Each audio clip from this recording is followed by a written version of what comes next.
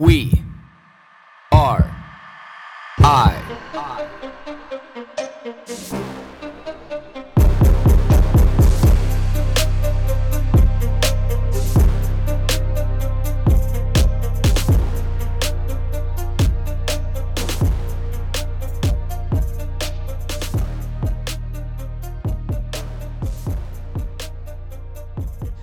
All right, everybody, we're sitting down with Alyssa Lascala today, and one of the main reasons why Alyssa's going to be on the podcast today is, she's another advocate for taking her healthcare into her own hands, and this story is going to be completely new to me as well. But the part that always intrigues me and that's going to interest me the most is, people who just have decided to be able to take the initiative and just say, my healthcare is for me. This is important to me. I know my body best, and I'm going to do the research. I'm going to put in the time to be able to figure out what suits my needs best. So, and Alyssa, from what I understand of her story, just kind of had a real sky high view, has absolutely done this. And I'm super interested to be able to hear this story, and I'm very excited for her to share it with us. So, Alyssa, welcome to the show.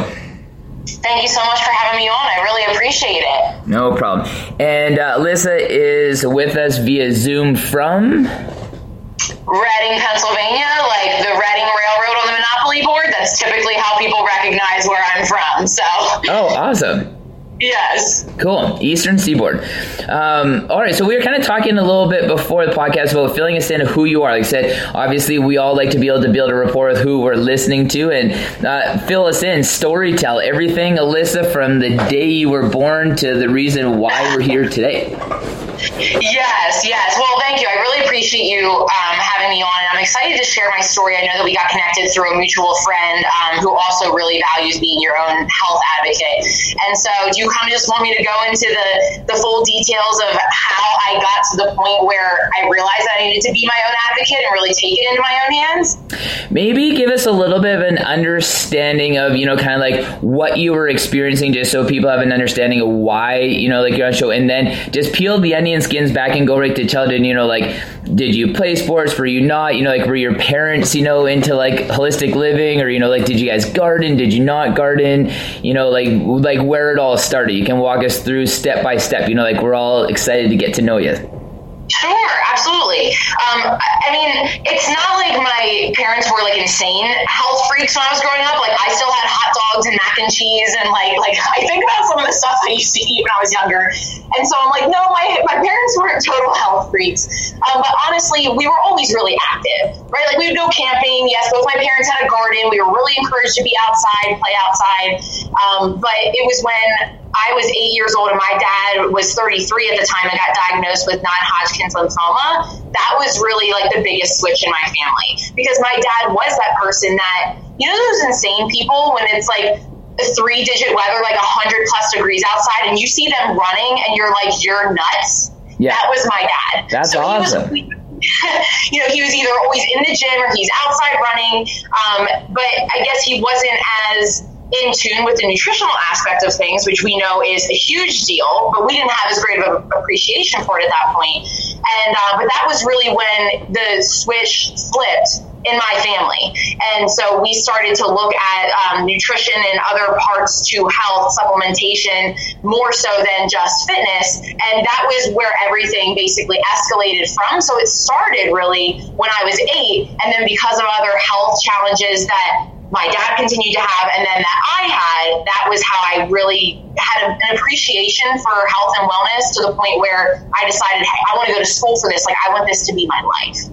Oh, okay. Yeah, that's so, if your dad was so, into, the fitness component, how come you think that the bridge wasn't gapped? Is that anything that you're, aware of? He just, he was so in tune with his physical performance, he just kind of never got into, the nutritional aspect? Or, where do you think, that disconnect was, or what it was from? That's a really good question. And sometimes I have to ask myself that, because it's not something that comes naturally to people. It's one of those things sometimes that you don't know what you don't know. And if you can look at yourself, because so many of us judge our health based off of vanity and simple appearance. Somebody looks in shape, they have a low body fat percentage, you think genetics goes into things as well. So my dad was working out, and a lot of people work out so that they can eat what they want, right? It's like if you have the best of both worlds, you can have your cake and eat it too. Well, as long as I work off the cake, it doesn't matter. And so it wasn't something that he really was aware of. He wasn't raised to the point where, yeah, you sat down, you ate dinner and good healthy meals, but it wasn't healthy, and nobody can see it, but I'm holding up air quotes right now. The level of healthy, or like the idea of what healthy was and the understanding of it wasn't as much of like a mainstream thing as it's starting to be now. So he just didn't know, and so the rest of us didn't know. Yeah, it is shocking, because like obviously like I grew up in the same, like era. My mom was, really big into like health and fitness. And I think the only thing that really bridged the gap from us like nutritionally is like I was raised on a farm. So like we always kind of had like that connection like with our food, like we went hunting, we fished, we had a garden, we obviously grew our own food commercially, like all these things. But it was never labeled as like healthy eating or you ate like this for like any kind of reason, except for more that it was like necessity of environment, or that's just what had been done for generations. So I always kind of like to probe people a little bit as in like, hey, like, if there was that disconnect, did you guys grow up in a city or did you grow up on a farm, just kind of understanding that, because, like the urbanization of like our planet is a major disconnect from, like our food understanding, which is also then, food awareness, not only for ourselves, but, like us as a culture, and understanding like what healthy living and healthy food actually means. Because I have a tough time when people say like, oh, it's so hard to eat healthy, when like really like from a primal perspective, it's just who we are and what we're designed to do. It's just that we are flooded with these options. And for the most part, like we don't know any different, because the fitness industry has always been based on, like, yes, I have to be able to, go out and get this body. And because I have this body, the default to that is that I'm healthy. But usually those people are the most unhealthy. Amen to that. Amen to that. And it's the industry, I think, is starting to grow more to help people understand, especially with everyone's focusing on the microbiome and whatnot now. They're starting to realize that if you're not healing from the inside out, you're not necessarily in true health. And so I love that it's starting to gravitate towards that way. But you're right. I mean, it really a lot of times does depend on what you were raised in. And until you have a challenge that hits your life that causes you to explore other options or think otherwise, you're not prompted to. See, and like that's the tough part, for me, is because obviously I'm an information junkie. We're both here saying having this conversation because of this purpose. People are going to listen to it because they're also connected with the same message.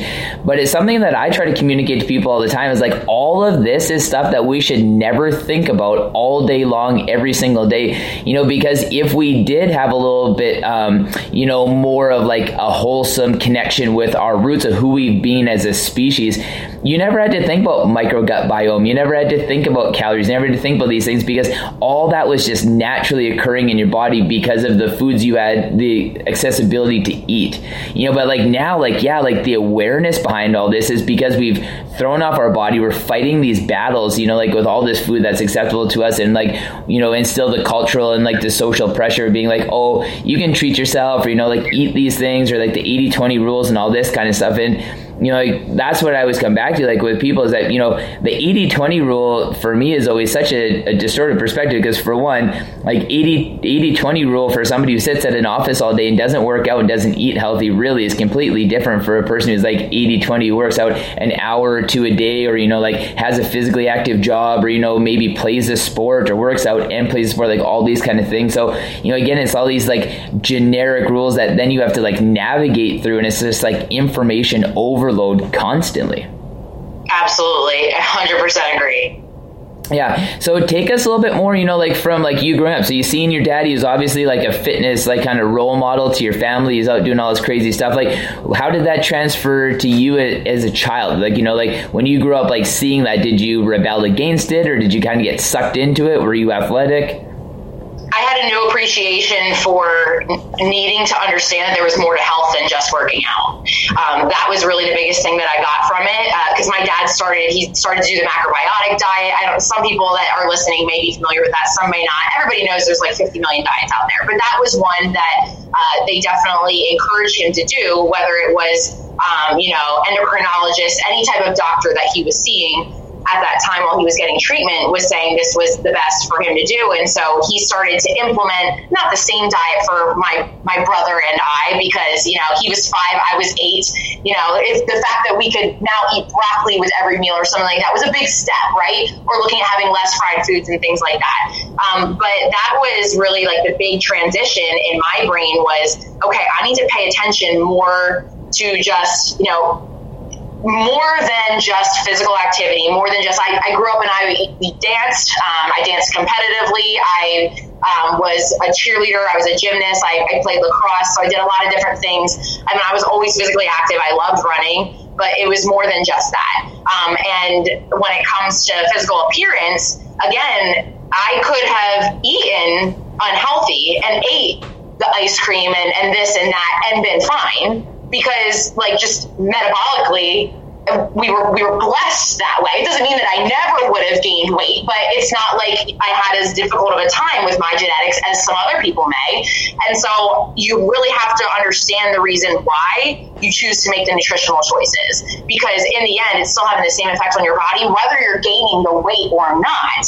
You know what I mean? So that was something that I had no appreciation for, was looking at things that were other than the fitness portion of it. And so that's when I started to get into understanding how food affected our bodies. See, and you know, like you brought up like a really good point, you know, that I kind of want to explore a little bit more in depth, is that like typically, you know, like the narrative, like, you know, like with us parents is, you know, like if we're depriving our children, you know, of like these quote unquote treats they should be having, or like this food that should be socially acceptable to eat, this stuff that's just terrible for their bodies, you know, like physically, mentally, emotionally, like the whole bit, like high sugar diets, you know, like or high sugar foods and all this kind of stuff.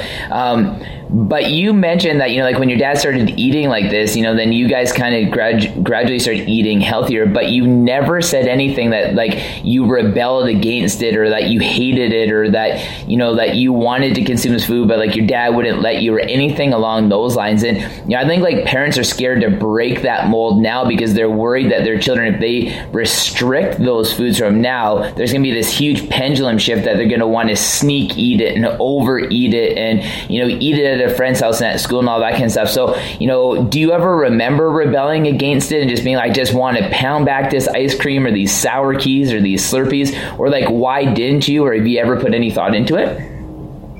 Yeah, it's interesting that you asked that, because I had this conversation back and forth with a couple of people that were commenting on a Facebook Live that I did last week, where I basically was venting, saying that I was saying it respectfully, but I'm so tired of the shaming for people that are choosing to eat healthy. And I think that has started to happen to the point where people will start to make healthier decisions, whether it's for themselves or parents trying to instill better practices in their kids. And people are so judgmental. It's like people judge you for choosing to be healthy because maybe they're sitting there thinking, oh, well, she or he thinks that they're better than me, so because they get to bring their own meal, or because they're choosing to eat a salad over the pizza, oh, they think they're so great. And it's just, I see it, and it's really upsetting. And I had some parents that were commenting back and forth being like, Alyssa, I absolutely love this video because I try and teach my kids the best that I can. If they choose at school to get something else to eat, if they are going over to a friend's house, or they stop at McDonald's, or get, like, that's their choice. But it is my responsibility as a parent to teach them what they should be eating. And so when you ask what my response was to my dad trying to instill some of this stuff, my parents were divorced, so it was a little bit more encouraged at my dad's than my mom's. However, my brother, who was 3 years younger than me, he was a little bit more rebellious. He would still eat it, but it wasn't as accepted as me. I'll try anything. And if you put salt or like a little bit of oil or butter or cheese on something, like, they're going to eat it. Like, you can make almost anything taste really good with just a couple of different additives to it. But I do think it's something that a lot of parents shy away from, because they're thinking, oh, is it even a big deal? Does it matter? Because ultimately they can make the choice anyway. If I'm, kind of hovering over them or like shielding them from unhealthy foods, are they going to go crazy when they go to college?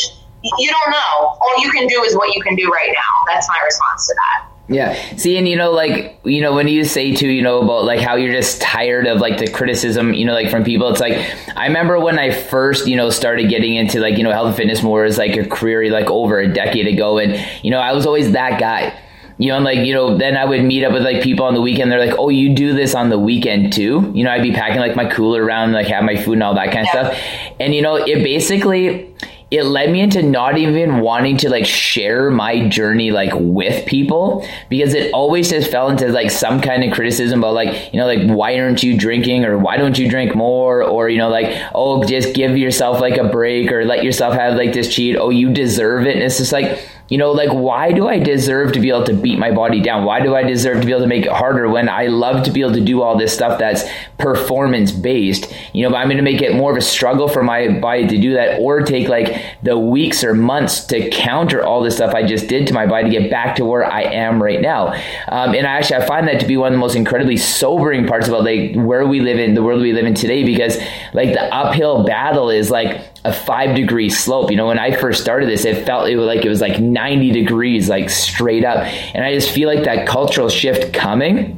But I love when people are willing to be able to step outside, like you with your Facebook Live video, and just say like, enough is enough. Like I've had this. I feel that like, why are you trying to make me feel bad being healthy? Is it because you can't do the same, or like you want me to, like eat unhealthy, or like, choose an unhealthy lifestyle? But, why does it have to be an 80-20 rule when I'm the one who has to specifically, like live like the negative impact of like that 20%? It's like, so I'm glad that people like you, because I always tell everybody that I would rather one person listen to this podcast, and have like 1 million people putting the message out there that all affect one person, than have like this massive following, because more people need to hear it. And that's why I wanted you to come on, is saying like, there's this army of people that just need more voices and more avenues to be able to tell their story, to be like, hey, like, connect with me. Like, we're strong. There's a lot of people behind us. Like, we've sat quiet. We've chose not to spoke, or we've chose not to find these avenues, but we have these tools now where we're going to use them to be able to help educate people and say like, hey, you don't need to do any of this kind of stuff, and you are accepted, because there is a huge movement behind us, and we're all starting to be able to band together. Do you feel that, like, in Pennsylvania where you're from?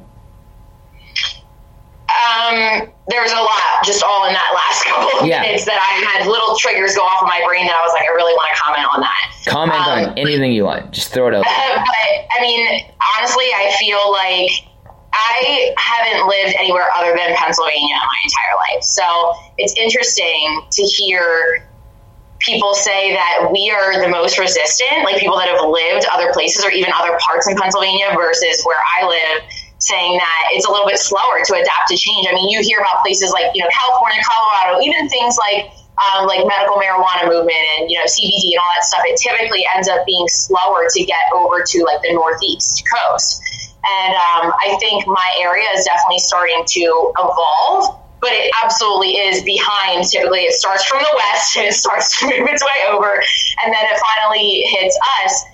But I think it's all about education. I think people can get really pissed off and irritated that it's like, well, people just don't get it. Well, they just don't get that you're supposed to eat healthy. Well, instead of sitting there and, sorry, I'm trying to like bite my tongue. Sometimes I swear when I get a little passionate. You can feel, I swear on this all the time. About it, go and tell people why they should care. Yeah. Why, you need to understand, because the thing is, once you know, you can't unlearn what you know. Once someone understands what I tell them about how stuff is tied into the gut, and how I went from being super healthy to needing to sleep and take at least 1, if not 2 naps a day for 2 to 3 hours at a time, and I went from Lyme disease to adrenal fatigue to hypothyroidism to breast implant illness and like all of these things, until people understand your story or they understand where you're coming from. No, they're not going to get it. So take the time to be an advocate and explain it to somebody, because you're battling against every commercial, every billboard, everything else that's telling people otherwise, and you need to take the initiative. So don't complain if you're not willing to do something about it. So yeah, we're a little bit slower in transition, but I think that it's because more people also need to speak up, and that's exactly why I go and do Facebook Lives constantly, because sometimes people are just afraid of what other people are going to think, and that is why we play small, or we don't go after our goals, or we don't bring the healthy meal that we want to bring to lunch or to work or whatever. Because I used to work at Texas Roadhouse for like 5-6 years, serving and bartending. And so when you have like the best rolls in the world with honey cinnamon butter and, hand cut steaks and fall off the bone ribs and all this stuff, and you're the person that's choosing to bring in your grilled chicken with your veggies with hummus to dip and sweet potatoes and this and that, people are like, oh my God, and you are so judged. You're so judged. And for the person that's just starting this out, they're going to feel defeated by that. And, my heart goes out to those people, and I pray for those people, and I cheer for those people, and I want them to know that I'm there to support them, because that's enough to knock some people off the horse. And if you're not mentally strong enough to kind of endure the mocking sometimes that comes along with it, or the judgment, you may not stick with a healthier lifestyle. And so that's why I feel like it's so important for people like us that have been in it for a little bit longer to advocate for those people that maybe struggle to voice why this is so important to them. And so I completely agree with you on that. And it is like one of those things, because I've been talking a lot, like with my clients lately about how it's so easy to be able to encourage people who are motivated, and who are willing to even try to field that criticism, but there's a lot of times, I'm a really strong person, mentally, I've been through a lot in life, but especially when it comes to having my morals, my ethics challenged when it comes to my personal sovereignty and health and wellness. So I can really deal with it all. But even sometimes, I just want to be are you fucking kidding me? Still, do I really? So I look at that, for me, if I can lose my shit sometimes, for people who are just getting started, where even a walk might be hard. And then they're in their social network and they just want to choose to be able to bring some cucumber sticks and hummus. And they're just oh, so you're that person now? It's how hard is that? And that's where I'm trying to connect with that more. It's where does that bridge start? Because you can't completely socially isolate yourself, from your friends and family. And that's the one thing I've always told people is that be prepared for the backlash from your friends and family, which is the worst part because they're the key to your success. But as soon as you decide to walk down this road, they're the ones that are going to hit you the hardest, and it's not going to be from where you're expecting it. And that's the worst. But there's nothing that you'll ever be able to do to be able to prepare for that. And how many weeks, months, and years does that person go through up and down on that scale, trying to fight through that slog and that shit to be able to be successful? And do they ever persevere? Because I'll tell you, I'm from Vancouver. I'm on the forefront of health and wellness. We are the definition of West Coast living, and there's still people around here that I'm just you gotta be kidding me. What Stone Age do you live in where you're walking down the street with a large Slurpee that has 140 plus grams of sugar in it, enough for a week's worth of sugar in this one Slurpee? Do we still live there? We're still in that zone. We're still stuck there. And then that same person is going to be oh, there's Blake and his salad again. And it's yeah, judge me while you're driving through McDonald's and I'm going to a farmer's market and you see me from across the street and you want to be oh, he should just have a McFlurry. And I'm no, but I said, we still go through that. I'm sure you still go with that. Whether you're West Coast or East Coast, we still go through all that. And what do you think it takes just to help change the people who are around the individuals who want change, just so they don't criticize them? Because that's the pool, where you say arming people with information, giving them a voice, allowing them to be able to be strong. But they meet people like you and I, they get super inspired. They're just I'm going to go do this. I'm going to break this off. And then they get home and it's just right back down that slippery slope. What do you think that people like you and I can do to be able to help say leave these other people alone? If they want to be healthy, just leave them alone. If they want to have a healthy, active lifestyle, just let them do their thing. Well, I love the quote or the phrase that goes, when you realize how hard it is to change yourself, you'll stop thinking about how you're going to go and change other people. Think about how hard it is to go and try and change someone else's behavior, someone else's thought patterns. When you think about how hard it is for you to change the way that you think and the things that you do. And so a lot of that is what I address. And I have a 7-day reset program, and we talk a lot about these main barriers that you hit. Like we talk about, you have to figure out what your why is with this. You have to figure out what your subconscious triggers are. You have to figure out what boundaries you need to start to set, and what resistance are you hitting, and how can you best prepare for it? Because as you said, it can be very difficult. There's a lot of stuff you can't predict. You can say, oh, someone may mock me for eating healthy, but I'm going to tell them, like, this is my goal and I want to lose weight. And that only holds so much weight. Like, it only lasts you for so long before you're like, oh my God, I'm so tired of it. And so what I like to do is help to equip someone with the right weight loss mindset. And it's not like foofy meditation. Not that meditation is foofy, but that's what a lot of people think, right? It's literally like practical. Like, we're walking through this step by step to help you figure out, like, what is your anchor? What are you going to hold on to when people are judging you? Because you're never going to change everybody. I don't think we should look at it as like, oh, how do we get those other people to stop picking on the people that are being healthy? When I did this video the other day that was addressing both sides, I said, listen, this message is for, number one, the people that are trying to make the healthy decision and keep getting pushback from other people because they want to bash them for making healthy choices. And I finished off the video being like, now I want to talk to you guys that maybe you don't even realize it, but like subconsciously or indirectly, even if you're not trying to be spiteful, you're kind of shitting on other people or just making like those snide remarks that to you may just seem like, you're just playing, you're being sarcastic. But no, someone else is taking that to heart. And I'm like, I want you to just be aware, like, what are the comments that you're saying to somebody when they're drinking a water instead of a soda, or when they bring their meal? Ask yourself, like, is it because you're a little bit resentful that they're able to make that decision and that you feel like you don't have the power? Do you feel like their life and their circumstances are easier than yours, so much to the point that even if you wanted to eat healthier, and even if you wanted to have the time to work out, you are a single mom that's working 2 jobs and busting your ass. And so you can't help but just have this resentment against another mom that's making it work. And so it really ultimately, for us, I don't know if you ever read the book called The 4 Agreements by John Miguel Ruiz, but it is so good. It's so simple. And it really talks about the fact that you just, like, you can't get offended. Don't take stuff personally. You need to just realize that when someone's being like that to you, it's nothing to do with you. And it's a hard pill to swallow. And I'm not saying it doesn't take time to build up those layers of thick skin to be able to, like, push through. But I always think to myself, if I don't do this, what's my alternative? What is my alternative? If that person sitting there is trying to mock me for making this healthy decision, are they going to have to be the one that suffers if I go and have cheese right now instead of, chicken and cucumbers or whatever I choose to have? No. If the person that's mocking you doesn't have to deal with the results of your decisions, then their thoughts are irrelevant.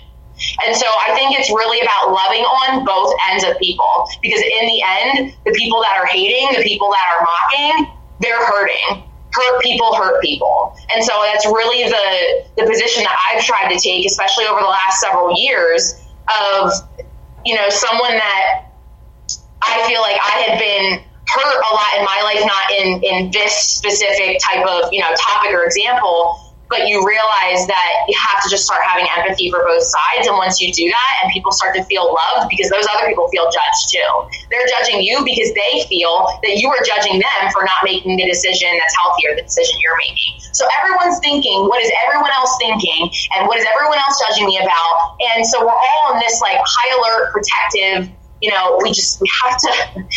to just start educating people and loving on them no matter where they're at, and meet them where they're at and help them to get where they want to go. So in summary, I feel like we just need more love about it. We are all on the defense, and we need to switch our mindset around on that.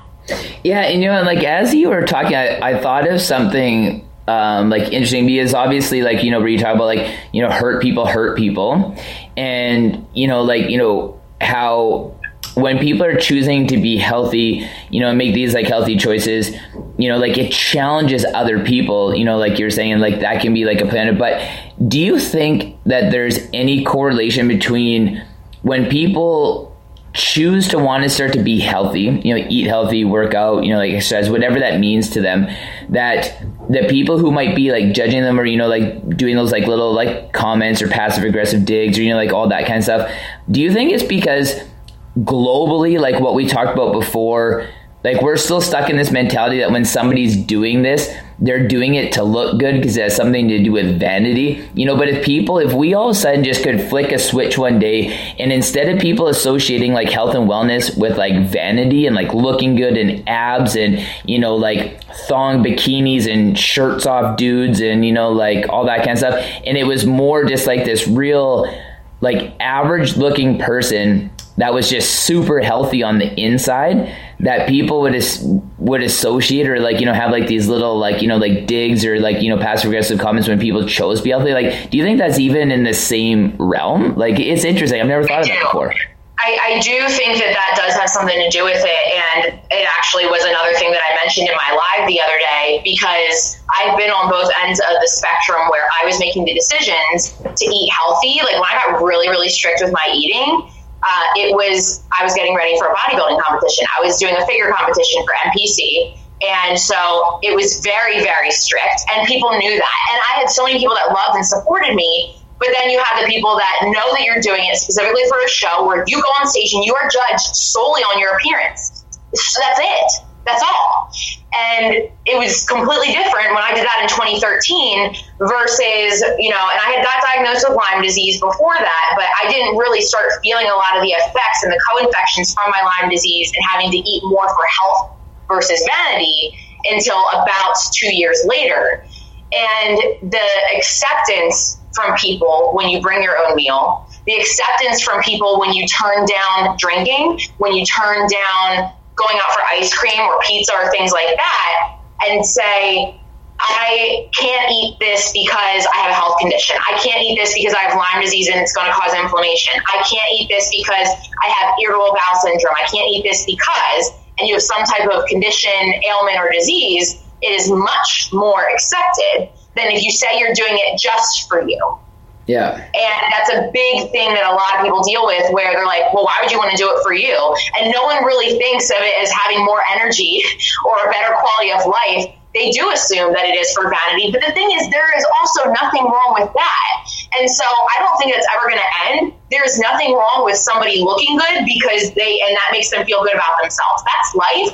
And that's being a human. And maybe somebody wants to feel sexy in front of their spouse because it's ruined their marriage, that they no longer engage in any type of physical, like emotional connection because, the wife or the husband just feels so bad about themselves. They don't even want to take their clothes off in front of their significant other. And so it's so much more than just that. We think about it as just vanity, but it's ultimately like, what is that vanity bringing to them? It's bringing them happiness and peace. There's going to be assholes. There's going to be cocky people that are like, oh, I just want to do this because I just want to flex. There's always going to be an asshole. I use this as the same comparison as like, yeah, there's some really sucky movies. Yeah, but not all movies suck. Or there's some sucky restaurants. Absolutely, but not all restaurants suck. There's some sucky people that are fit, but not all fit people suck. Right? And so I feel like you just have to look at it like that. I think it's always going to be an issue, but I think it's just constantly vouching for those people.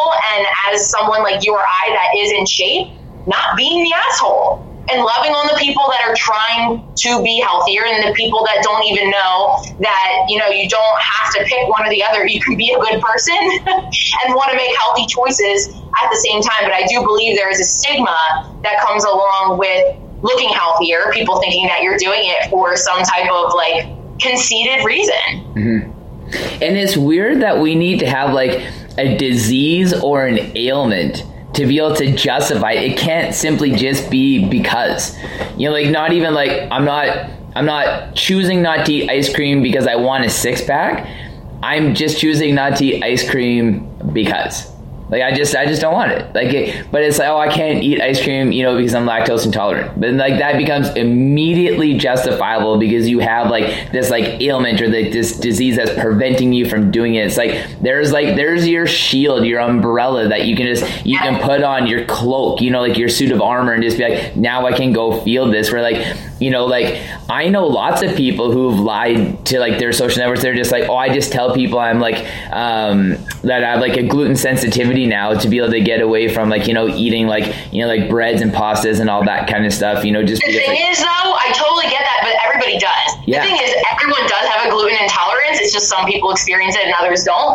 But that's what I tell people, a lot of my clients, they're like, well, what do I say? It's easier for you, Alyssa. You can say, because I am lactose intolerant. I have been since I was little. Now my body and my gut has gotten so much healthier that a lot of ice creams I can still stomach and be okay. I'll still have bloating, but I won't be like in pain.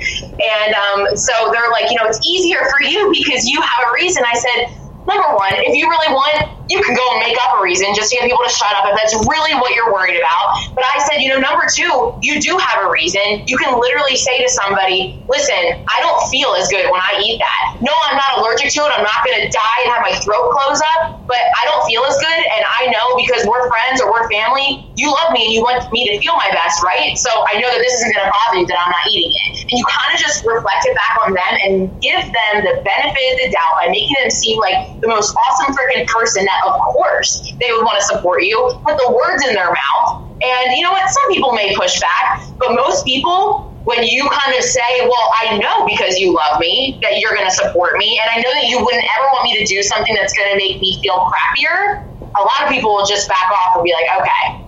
Yeah. So. Yeah, absolutely. So I think this is a segue to be able to move into, some of the personal battles that you went through health-wise. Was the first battle that you went through, was it with your Lyme disease, or was there something before that? Well, I always had gut issues growing up. Like I said, I got officially diagnosed, I think, when I was like 7 or 8 with lactose intolerance, and my whole family basically has irritable bowel syndrome, and you get a lot of your gut microbiome from your mom, so it just kind of like it was what it was, right? But that was kind of what I dealt with growing up. It was just labeled as IBS, and I had a lot of food sensitivities that way. I just didn't realize that was actually a thing. I was like, I just have a messed up stomach my whole life. But then I went through an eating disorder for a couple of years when I was in middle school into high school. And then I recovered from that, but then got Lyme disease when I was 20, when I was in college. So that's kind of where everything else cascaded. Yeah. Do you know where your eating disorder came from? Like, did it stem from having like IBS, it kind of snowballed from there? Or, is it like body image issues, or like what led you down that road? Yeah, eating disorders can be so, there's such a variety, right? So just so people listening know where I was, I actually was talking with somebody last night and realized that I actually did have, just because you don't have yourself labeled as anorexic or bulimic doesn't mean you don't have an eating disorder. I need to make that clear because I technically wouldn't have been labeled as either. You can have disordered eating patterns. And so that's what I had. I was under eating and over exercising because of the fear of gaining weight. And my food and my exercise were the only things I had control over. And I realized that was my way of controlling stuff in my life. I wanted to feel more confident. I could control my body, right? So that was the only thing in my life that I felt like I truly had a 100% say in what went into my body, what I ate, and how much I worked out. So I learned a lot of that through therapy as I was going through that to be able to recover from it. But I realized that I still had a disordered eating pattern after I did my fitness competition because I was so strict with my eating that when I had my one cheat meal per week, I would binge, and I ended up having to purge after a lot of it because I was just so full that I was so sick and I had to throw up. And so I realized, I'm like, this is a different disordered eating pattern, but that's exactly what happened. So the first time that it happened in those set of circumstances was because of control and because of wanting to look a certain way. I was also a cheerleader, and after you end up being told that you're getting too heavy to be a flyer, the person that's getting thrown in the air, that kind of turns you off to all that. And then later in life, after my fitness competition, it was more so because I hadn't figured out a balanced way of eating. Yeah. So, like, is it something, and I say struggle loosely, just not being able to find another appropriate term at this point in time, but, like, is it something you've always kind of, like, struggled or battled with, like, trying to be able to find that balance, or do you have that balance now, or is it one of those things where you kind of go through, like, seasons with it, where, like, you have control over it, but then something kind of throw you, because you said, like, 2013 was in the pretty recent past. about, then kind of developing, maybe like, disordered eating patterns again. And this is something that you struggled with, in middle school, which presumably would be around like 13, 14 years old or so. Like is it something that kind of cyclically kind of ebbs and flows through your life, or is it something now that you're like, okay, I've identified these patterns and I have complete control over it now? I've identified the patterns and I have control over the eating disorder mindset itself. However, it doesn't mean that you can't have body dysmorphia to some degree. I think everybody does. I think the issue that I still have, like most people have, is you are just so overcritical of yourself, and we need to learn to love ourselves where we're at. And so I think self-love is how I would classify it. I'm always working on self-love. There's always going to be something new you want to fix.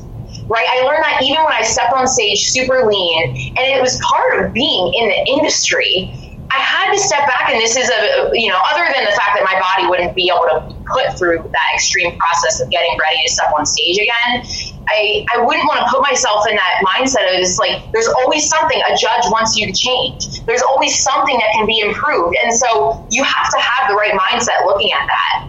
You have to say to yourself, okay, well, it doesn't mean that I am not beautiful as I am right now. And that's really hard for a lot of people to swallow. I know just about every competitor I've ever known that has stepped on stage ends up having that point where when they're in the quote unquote off season, they are struggling.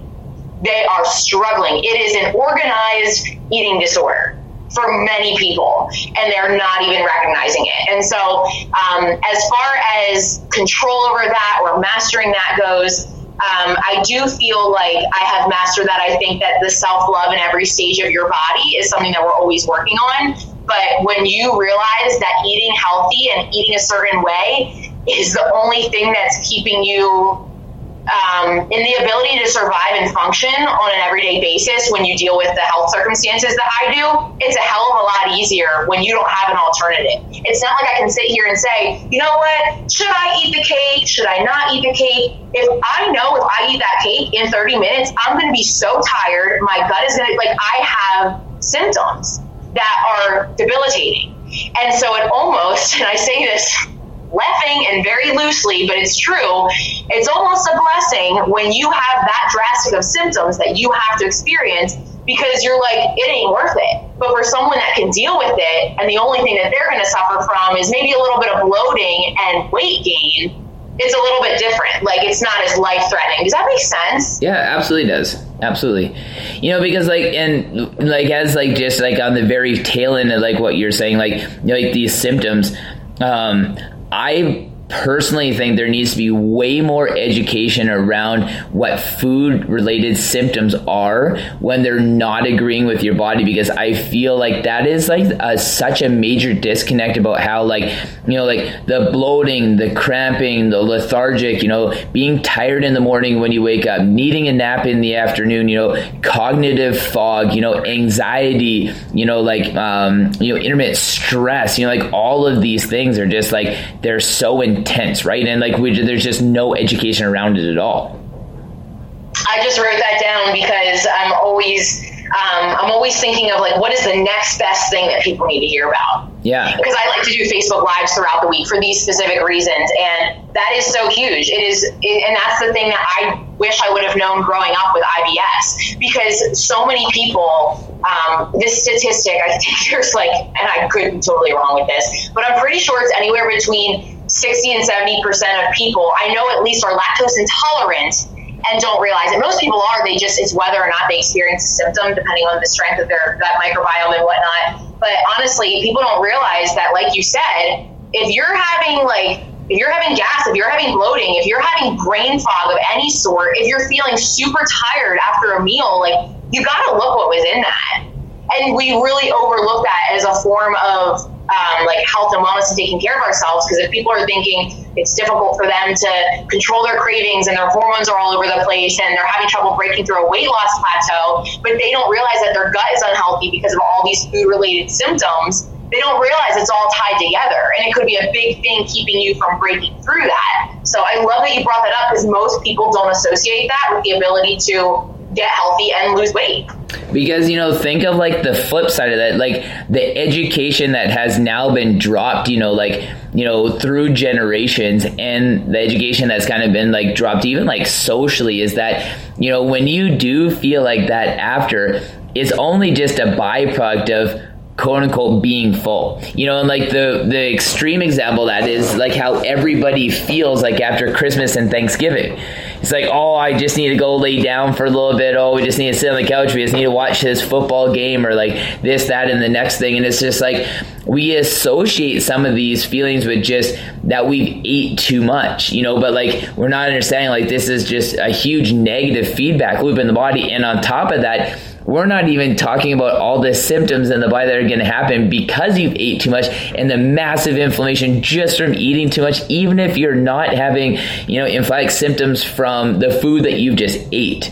It's like there's like all this trigger, because again, like that massive overconsumption of just calories in general is just as detrimental to your body as like going out and drinking that Slurpee.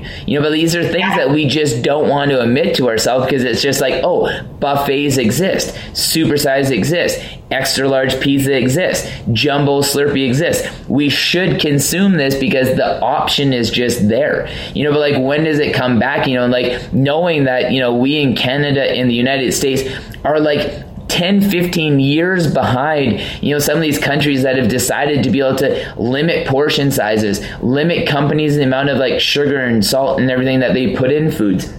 But like, we're just like, no, us here in Western culture, because we've always been doing it right, we will always do it right, we are never really going to change anything, but like, I find like the most concerning thing like that I've heard, especially with regards to like Americans, that, if the amount of money that keeps getting spent federally on like, healthcare related, expenses, that by 2040, you guys will have nothing for the rest of the federal budget. Like, that's why the American military and the Defense Department is named Americans is the most existential threat to the United States outside of like terrorism and, like nuclear war and anything. It's like, when does that information become so alarming to people, and especially politicians and government figures and healthcare professionals that are just like, we really need to like change our game and say like, yes, because Florida wants to sell oranges, that we shouldn't sell them on the back of vitamin C. Yes, you might be able to get some like calcium from, milk, but it's not the most effective way of getting calcium. And maybe we should educate people that magnesium is actually better for, building stronger bones than calcium ever was. Like all of these things, like, where does the social responsibility of these so-called like, elected officials that have our best interests in mind is saying like, we have the responsibility to be able to curb this and help people say like you in this place, saying like, we need to get your message out there more effectively. We need to help you in your community, because I know the federal government in Canada just launched this program saying like, hey, if you're willing to be a community advocate towards health and fitness, we will pay you. We will let you be a representative of the federal government with this health and wellness initiative, saying like, if you will do it, step up, we will pay you. You can become an employee of the federal government. Just help us get this message out there. So like, I see us kind of starting to make that change in the right direction, but at the end of the day, when does it happen, or does it happen too late? Because, like, I look at this, like, think of like the most abstract way that we got connected. Like, it's crazy, but like those connections are starting to become live, and it's like getting like that information out there like to people and just saying like, hey, like your food is so much more than just like, if you have a disease and you're feeling symptoms, or if you want performance, or if you want vanity, like all of these things, like simply just like, hey, where do we start scaling just back on like what we allowed food companies to do? Or, like when we walk into a grocery store, what are expectations of what that even visually looks like? A, 30,000 square foot building versus maybe a 3,000 square foot farmer's market or something along those lines. Like that accountability, like for us, saying like, we just need to keep on going, but also getting the tools we need to be able to help push that message out there. Yeah, absolutely. Yeah. Okay. So like that, all those rants aside, like tell me a little bit more about like this Lyme disease,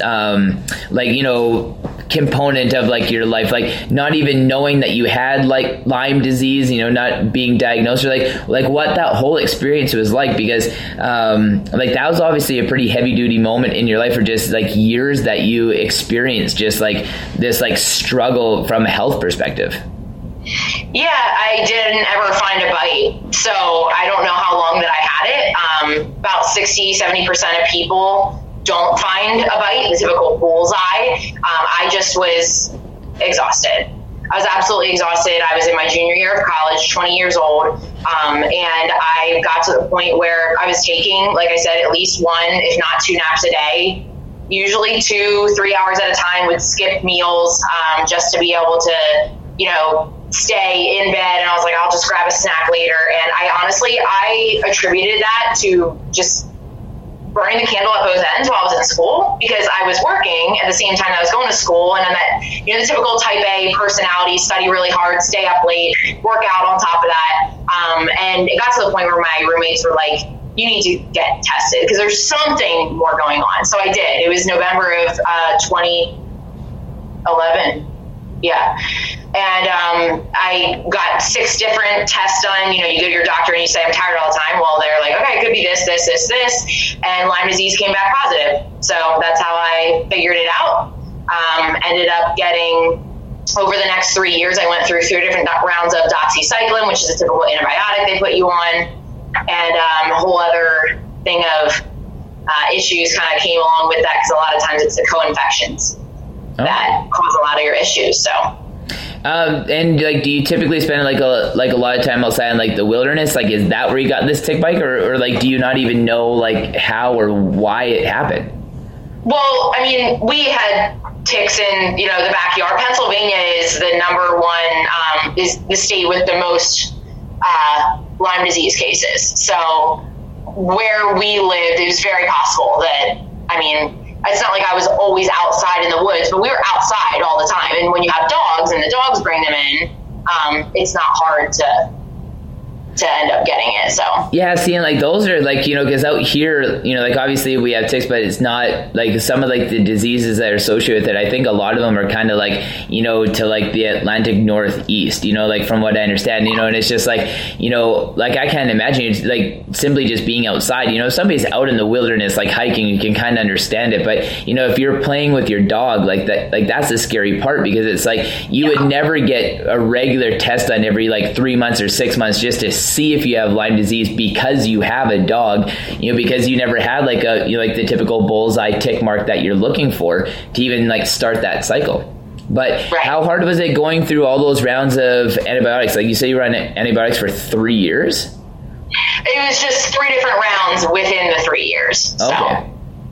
Yeah, I mean, it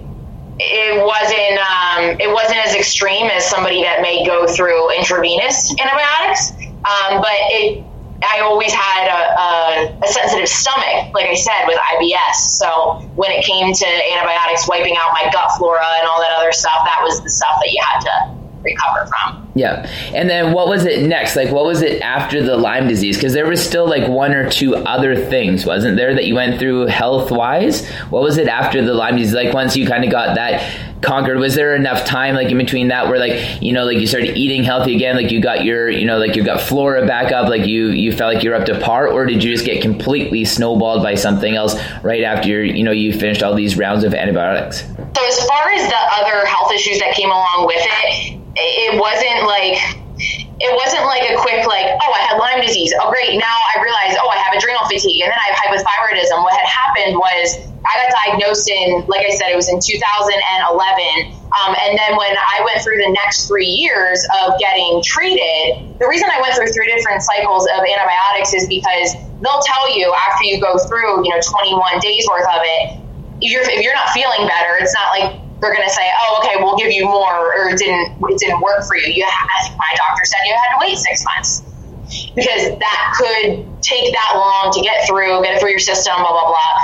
So I went through 2 cycles after that because I was still feeling tired and I was still feeling exhausted. So when it got to the point where then I had gone to my PCP, went to a chronic disease specialist, an endocrinologist, I was still feeling tired. And then at that point, my Lyme disease test was then coming back negative. And there are so many false negatives with Lyme that sometimes you never know. Yeah. I decided I wanted to go to an LLMD, which is a Lyme literate medical doctor that also was well-versed in everything that kind of went along with Lyme disease. That's when I found out that I had co-infections, the stuff that was going on in my gut, different things with, my thyroid and different hormone levels in my body that we had to address. And so it wasn't like I got a dead set diagnosis. I had to do a bunch of tests afterwards that were able to be able to look at integratively and conclusively to figure out what our next steps needed to be. So that was really what opened me up to the world after those 3 years. That's what opened me up to the world of biohacking, because at that point I was pretty in tune with my nutrition and it wasn't necessarily enough. So nutrition alone is important, like I was saying earlier, but it's not necessarily all you need to be doing. And I was one of those people before, honestly, that didn't like to take supplements unless unless I felt like I had to, and I just wanted to get everything naturally through food. And a lot of people are like that, but just realistically, you can't do that. Yeah. You can for one vitamin or another mineral, but like all this stuff that you need, it's very difficult to do that. And what I realized with a lot of supplements is there are a lot of biohacking supplements out there that you can't even get it through food. Like the things that they're able to do in your body only happen because of the synergistic blend of either different herbs or different things that you cannot just eat. This is new technology. This is new science. And so that opened me up to the world of biohacking. And that's why I've been doing that for the last, that started in 2015. So it's going to be going on 4 years. Mm-hmm. Yeah, that's incredible. And like you said, I think that's where we're at now is kind of globally accepting, this biohacking is, kind of like the next generation of it, kind of like the 3G aspect of it, right? Because, we know so much about it now. And, that's one thing I was saying, I always say to people is that, I think we're chasing perfection to a pretty extreme degree, but then I've started to kind of peel that back a little bit and just say we just have more tools now. So how can we live just that better and that longer and stuff? And it doesn't have anything to do with a paleo component of how we were before, or all these things. We have these different receptors and plugs in our body that we can use these to our advantage to be able to live just these awesome lives, and it doesn't take a whole bunch. And like you said, supplements are one thing, but herb blends and different vitamins, different mineral blends, like this is completely different. It's not this laundry list of stuff that you can't understand. It might be something like pine needle powder and holy basil, things like that just have these great effects for our body. We just have accessibility to them now and an understanding and be able to how to use them properly. So but yeah, like I said, I know that you gotta get going, and I just I really appreciate for you being so candid and so open and willing to be able to share your story. And I know that it's a little bit emotionally exposing there, especially when it comes down to different eating disorders, or what that may look like. And I just appreciate your openness and your honesty behind your share. So I really appreciate you being on the podcast today. Absolutely. Thank you so much for having me on. And I hope that one person can relate to this and just take one of the nuggets to be able to help make the lifestyle change or realize that they need to advocate for their own health. So thank you so much for having me. No problem. Drop some social media handles and some website information, email address, and how anybody could get a hold of you if they need to. Yeah, absolutely. If you go to Facebook or Instagram, if you type in Biohacking Bombshell or type in Alyssa, Allysssa, Lascala, Lascala, you'll be able to find me under either one. And if you just type it into Google, you can find me there as well. So awesome. Well, thank you so much, Alyssa. I really appreciate you being on today. Thank you so much.